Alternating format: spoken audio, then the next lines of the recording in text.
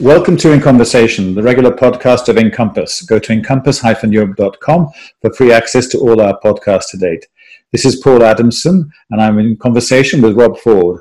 Rob is a professor of political science at the University of Manchester and co-author with Maria Sobolewska of a new book, Brexitland: Identity, Diversity and the Reshaping of British Politics. I know, Rob, following your career, you have an interest in this broad topic, but what made you actually come to write the book around this topic? Well, I should divulge something about the author team here. We're actually husband and wife, and this book has its genesis in sort of many dinner table, lunch table conversations we had, because my wife and I have kind of complementary research interests. So I've long been interested in the politics of immigration and nationalism and national identity and the radical right. And she has done a lot of work on the politics of ethnic minorities in Britain and elsewhere. And we decided that we wanted to try and write a book that brought those two together. We were already talking about it before Brexit happened. But then when Brexit did happen, we thought, well, an awful lot of people are thinking about this purely in terms of Britain's sort of transactional relationship with the European Union. But we felt right from the outset that it was about a lot more than that. And that it reflected indeed the kinds of identity conflicts which regularly appeared in the kinds of political issues that we researched. So we thought that this was an opportunity to place this dramatic event, one of the most important events in the last generation of British politics, into a broader context, a broader story of long-term political change in Britain. So that was the goal of the book. Isn't it a bit of a paradox that we like to think of Britain as a racially diverse kind of country, society, and very welcoming, accommodating to all kinds of different ethnic groups, and yet somehow we are not? To what do you attribute that? Well, I think that the resolution to that paradox lies in what I think is a very common finding in social science, but one that people tend to find rather difficult to process, which is that it can both be true that things are better than they used to be, and be true that things are still pretty bad.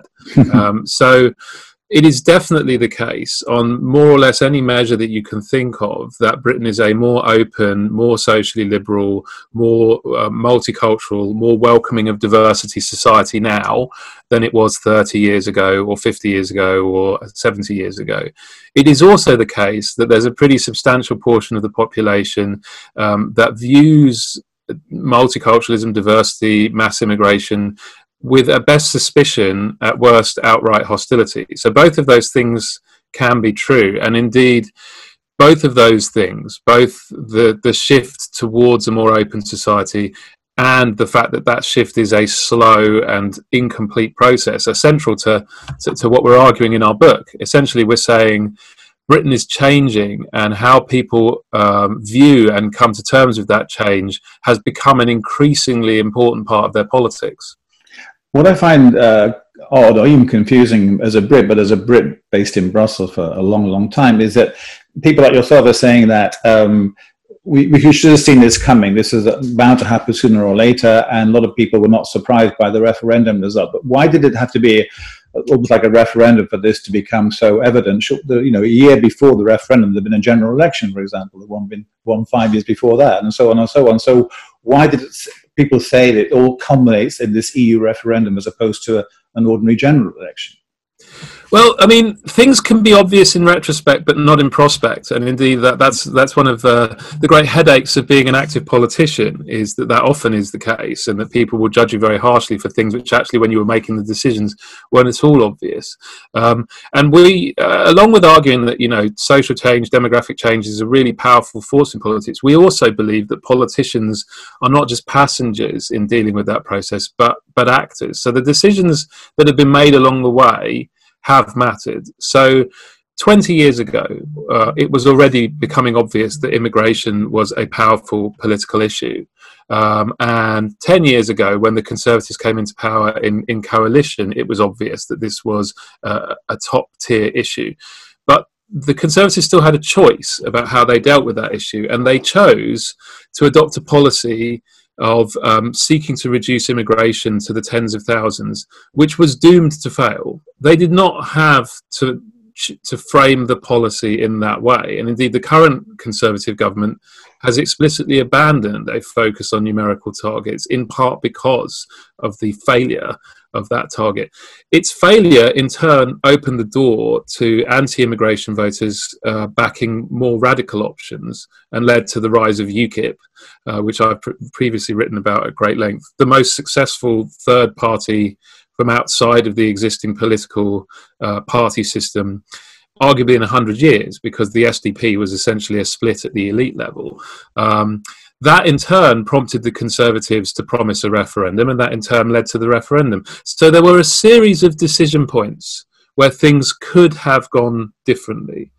Right through also, of course, into the campaign itself. The campaigns for Leave and Remain could have been conducted in different ways and focused on different issues, and that would have been impactful. So it can both be the case that looking at these patterns of division, something was going to happen, something dramatic. And it can be the case that what form exactly that would take in politics is still quite up for grabs, because it depends on the decisions that politicians make. I suppose we shouldn't concentrate too much on the Conservative Party, but having said that, they were more impacted, arguably, by the rise of UKIP, as you say. So it wasn't so much the fact that the Conservative Party had a deep ideological drive to restrict immigration, or even listening to focus groups to help shape their manifesto pledges, if you like, but it was actually just the threat of UKIP snapping at their heels. Well, I think it was a little bit of both. I mean, another thing we go into in the book is that the Conservatives, unusually for centre-right parties across Europe, have had a really large electoral advantage with what we call identity conservative voters, the voters who are more threatened by social change, more prone to seeing politics in terms of us against them. Going all the way back to the 1960s, it's a legacy of Enoch Powell in particular, but also Margaret Thatcher. So they always had a kind of electoral incentive to cater to that audience, because it was part of their electoral coalition in a way that's not true in some of the other European countries where the centre-right did not adopt such an openly anti-immigrant stance so early, and where instead that vote ends up with the radical right. So that incentive was there, but then, in a sense, the people pushing that policy, in particular Cameron, they were not ideologically anti-immigration people. I mean, famously, the sort of Cameroon set were supposedly metropolitan, quite socially liberal, and showed that on other issues like gay marriage. But they clearly saw an electoral incentive. So it is a little bit of both. It's both the case that, you know, they were doing it in part because they're worried about UKIP poaching their voters, but they were also doing it because, as a result of their longer-term history and reputation, there were a lot more of those anti-immigration voters there to poach. They were a lot more vulnerable on this issue because in the past they'd had a strong kind of anti-immigration reputation. As far as the Labour Party is concerned, of course, one tends to think of the Labour Party being obviously more pro-immigration and more for social inclusion, all that kind of thing. Having said that, at least when the Labour Party was in power, was it also guilty of, maybe not such an overt way, but nonetheless of pandering to these anti-immigration tendencies? I think it's a little bit more complicated than that, because it's again a mixture of sort of short-term and long-term tendencies, and also the problem of kind of geography on this and demographics is more stark for the Labour Party, because what was already happening in the 2000s, and it's carried on, is the Labour electoral coalition is changing. The traditional Labour electoral coalition, and Powell demonstrated this vulnerability back in the late 1960s. It's arguably the case that the 1970 election was won for the Conservatives by Enoch Powell winning over anti-immigration working class voters. Anti-immigration working class voters, or more accurately, anti-immigration voters with low levels of formal education and sort of very us against them identity politics, was still a substantial part of the Labour coalition in the 2000s. So this was still a problem for them, that losing such voters would be very difficult electorally, because such voters tend to concentrate, for reasons of history, in the seats which recently have become dubbed the blue wall. Homogeneously white seats with low ethnic diversity, low immigration, lots of older voters with low formal educational qualifications.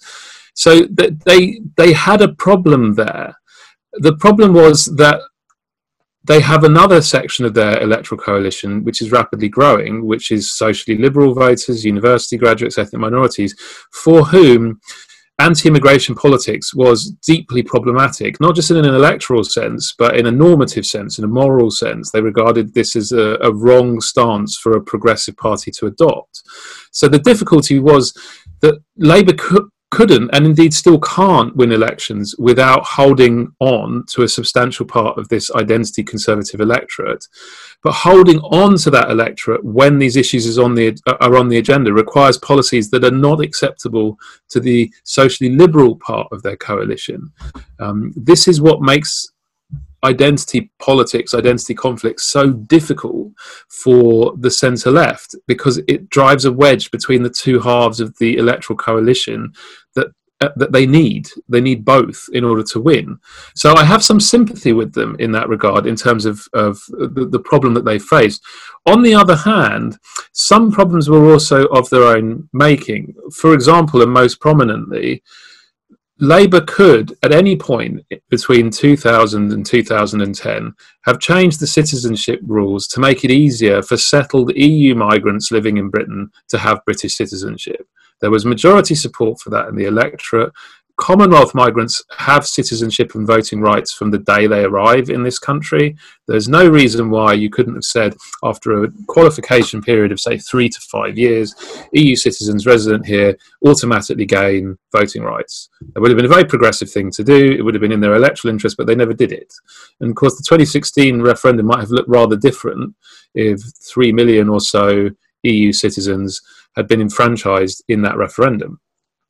Well, talking about the referendum then, Rob, were you surprised, and correct me if I'm wrong in terms of maybe oversimplifying, but it seemed to me that the immigration issue was the most salient issue in the referendum 4.5 years ago now. Were you surprised about that? No, not at all, actually. I mean, the truth of the matter is that no referendum vote ends up being about the narrow question on the ballot paper. It ends up being an expression of other currents that exist in politics, and often it's where emerging currents show themselves most strongly, because the constraints of partisanship that normally structure votes are not present in the same way in referendums. And it was already clear that these kinds of issues, immigration, national sovereignty, national identity, had been growing in salience for many voters. Again, campaign choices matter. And there was an asymmetry, I think, in the EU referendum campaigns, in that the Leave campaign ran a very strong, very divisive, very polarising campaign focused on identity issues, focused on sovereignty, focused on immigration and so forth.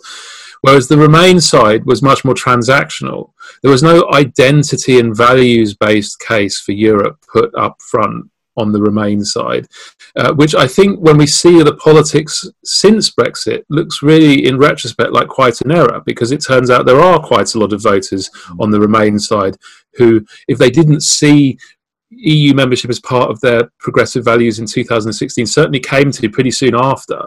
Yeah. So it could have been activated and mobilised perhaps in that campaign. So I wasn't surprised that those issues came onto the agenda, but I think the way the asymmetric mobilisation of those kind of values by the two campaigns might have been a consequential factor in the result we got.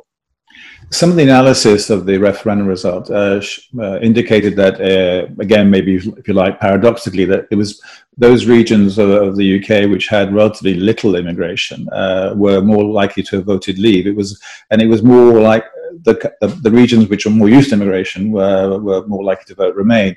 And one hit on top of that, there was the issue about the pace of change. In some regions which hadn't historically had much immigration, all of a sudden they found themselves, the white local population, quote unquote, encountering more and more immigrants. Is that a fair analysis?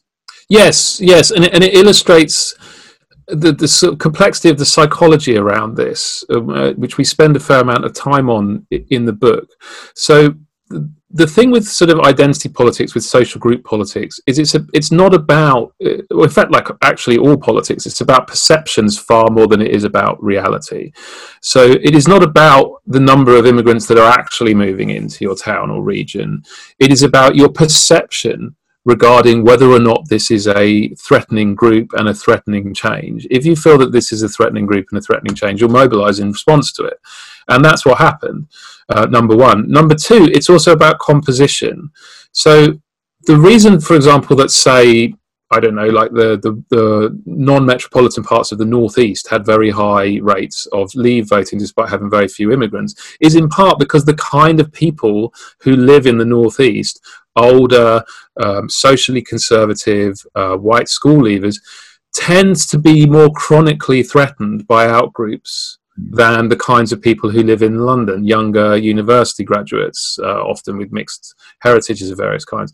So it is both that the nature of the threat is perceptual, but also that the kinds of people who are threatened don't necessarily live in the kinds of places where the threat, quote unquote, is most present. If you actually look at the same kind of voters in London, if you look at older white school leavers in London, they were just as likely to vote for Leave as older white school leavers somewhere else. There's just a lot less of them.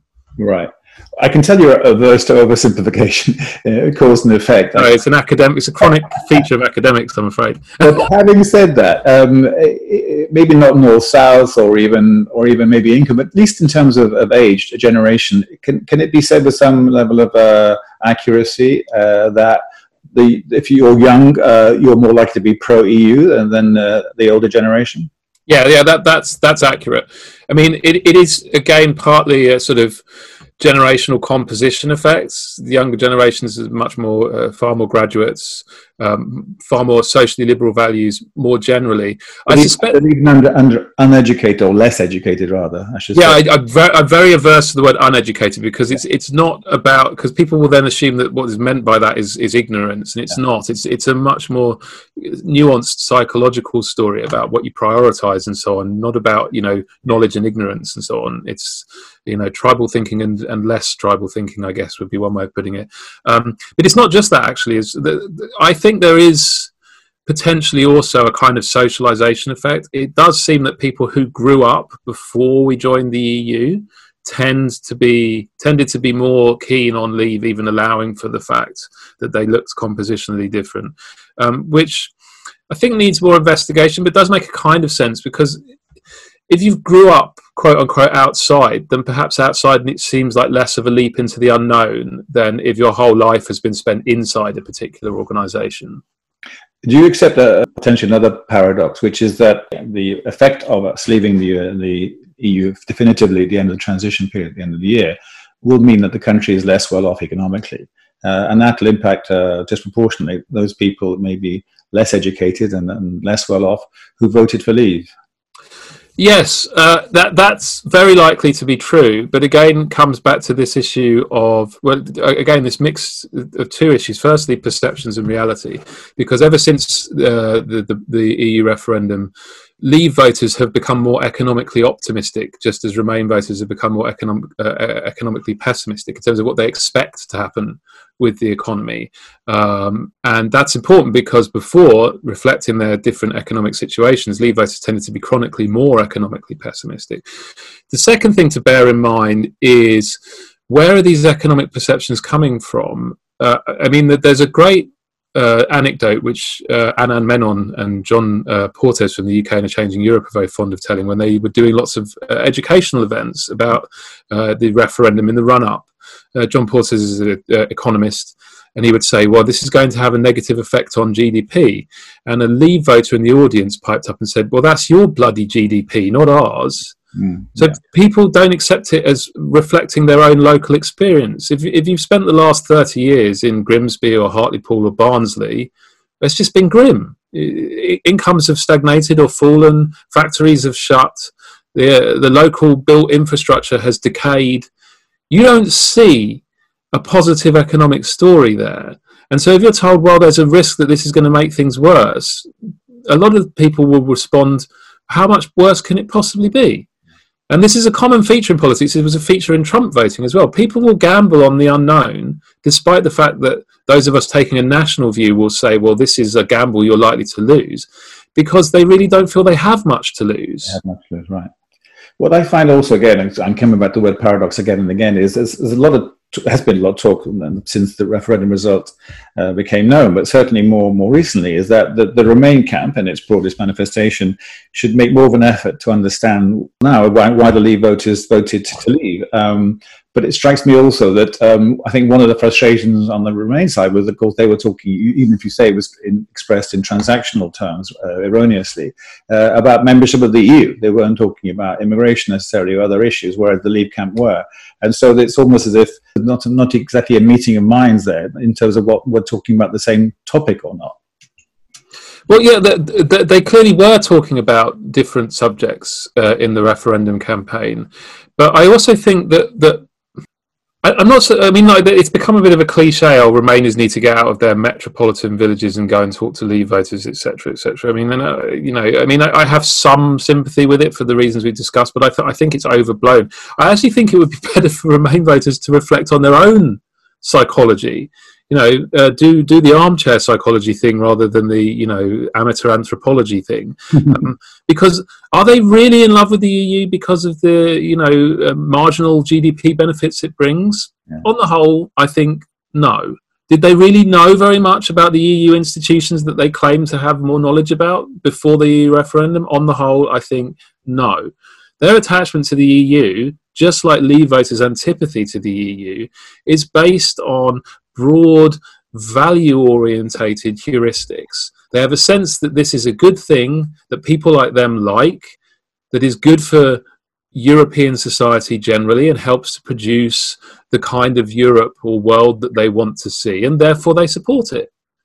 That doesn't make them so different from Leave voters at all, actually. It doesn't make them so different from voters in general at all. That's how most of us make our big political decisions. We don't, we'll look into the detail sometimes, and some of us, who do it for a living will know the detail very well. But most voters think, is this in accordance with the kind of world I want to see? Is this in accordance with my values and the values of people I respect? And then they support it. Is it against the values I respect? Is it supported by people whose politics I condemn? Then I am against it.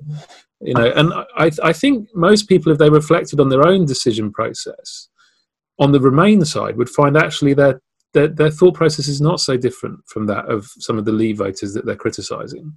Right. Final question. I want to bring it back to immigration, Rob. The statistics show that since the referendum, the net immigration to the UK has gone down, and more people leaving the country for pretty obvious reasons. And there's obviously going to be a skills shortage in all sorts of sectors, not just high skills, more critically in maybe lower skilled jobs as well. Do you think there's a recognition, not so much in political elites because they are what they are, but amongst the public at large, that maybe the tide has gone too much the other way? Well, I would put it slightly differently.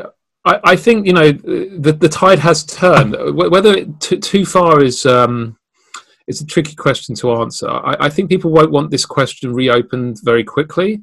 But I think on a number of metrics, we've seen the politics of these issues shift in a liberal direction. I think nothing ever stays still in politics. You never step in the same river twice.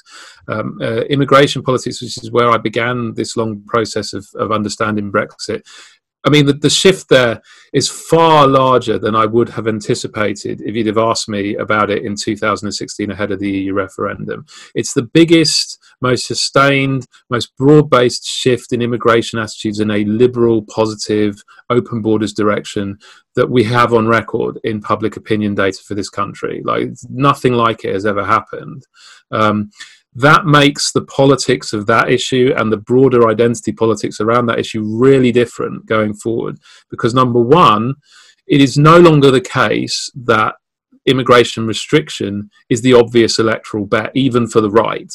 There are now substantial electoral costs to being perceived as anti-immigration in a way that just really wasn't the case even 5 years ago, let alone 10 or 20 or 40 years ago. Secondly, a lasting consequence of the EU referendum is that socially liberal, open border, pro-EU type people have a political identity that has survived the referendum process. They think of themselves as Remainers. It's part of how they think of themselves and of others. That's an identity that has meaning to them, that is automatically called to mind, and that can potentially be mobilised by politicians going forward. So that changes the dynamic of pro-EU, socially liberal politics. You've got a tribal identity almost that you can call upon in making your case. So I think that the politics of this will be different going forward, because one of the characteristic features of like the politics of 2010 through to 16 was the right had all the trump cards. They had the more mobilised side, they had the more vocal side, they had the more organised side. Their voters were more focused on these conflicts than their opponents were. I think that going forward it's going to be a much more even debate, because I think the liberal side is now mobilised in a way that wasn't the case before. Okay, that's a fascinating point on which to finish. Rob Ford, thank you very much for your time. Thank you.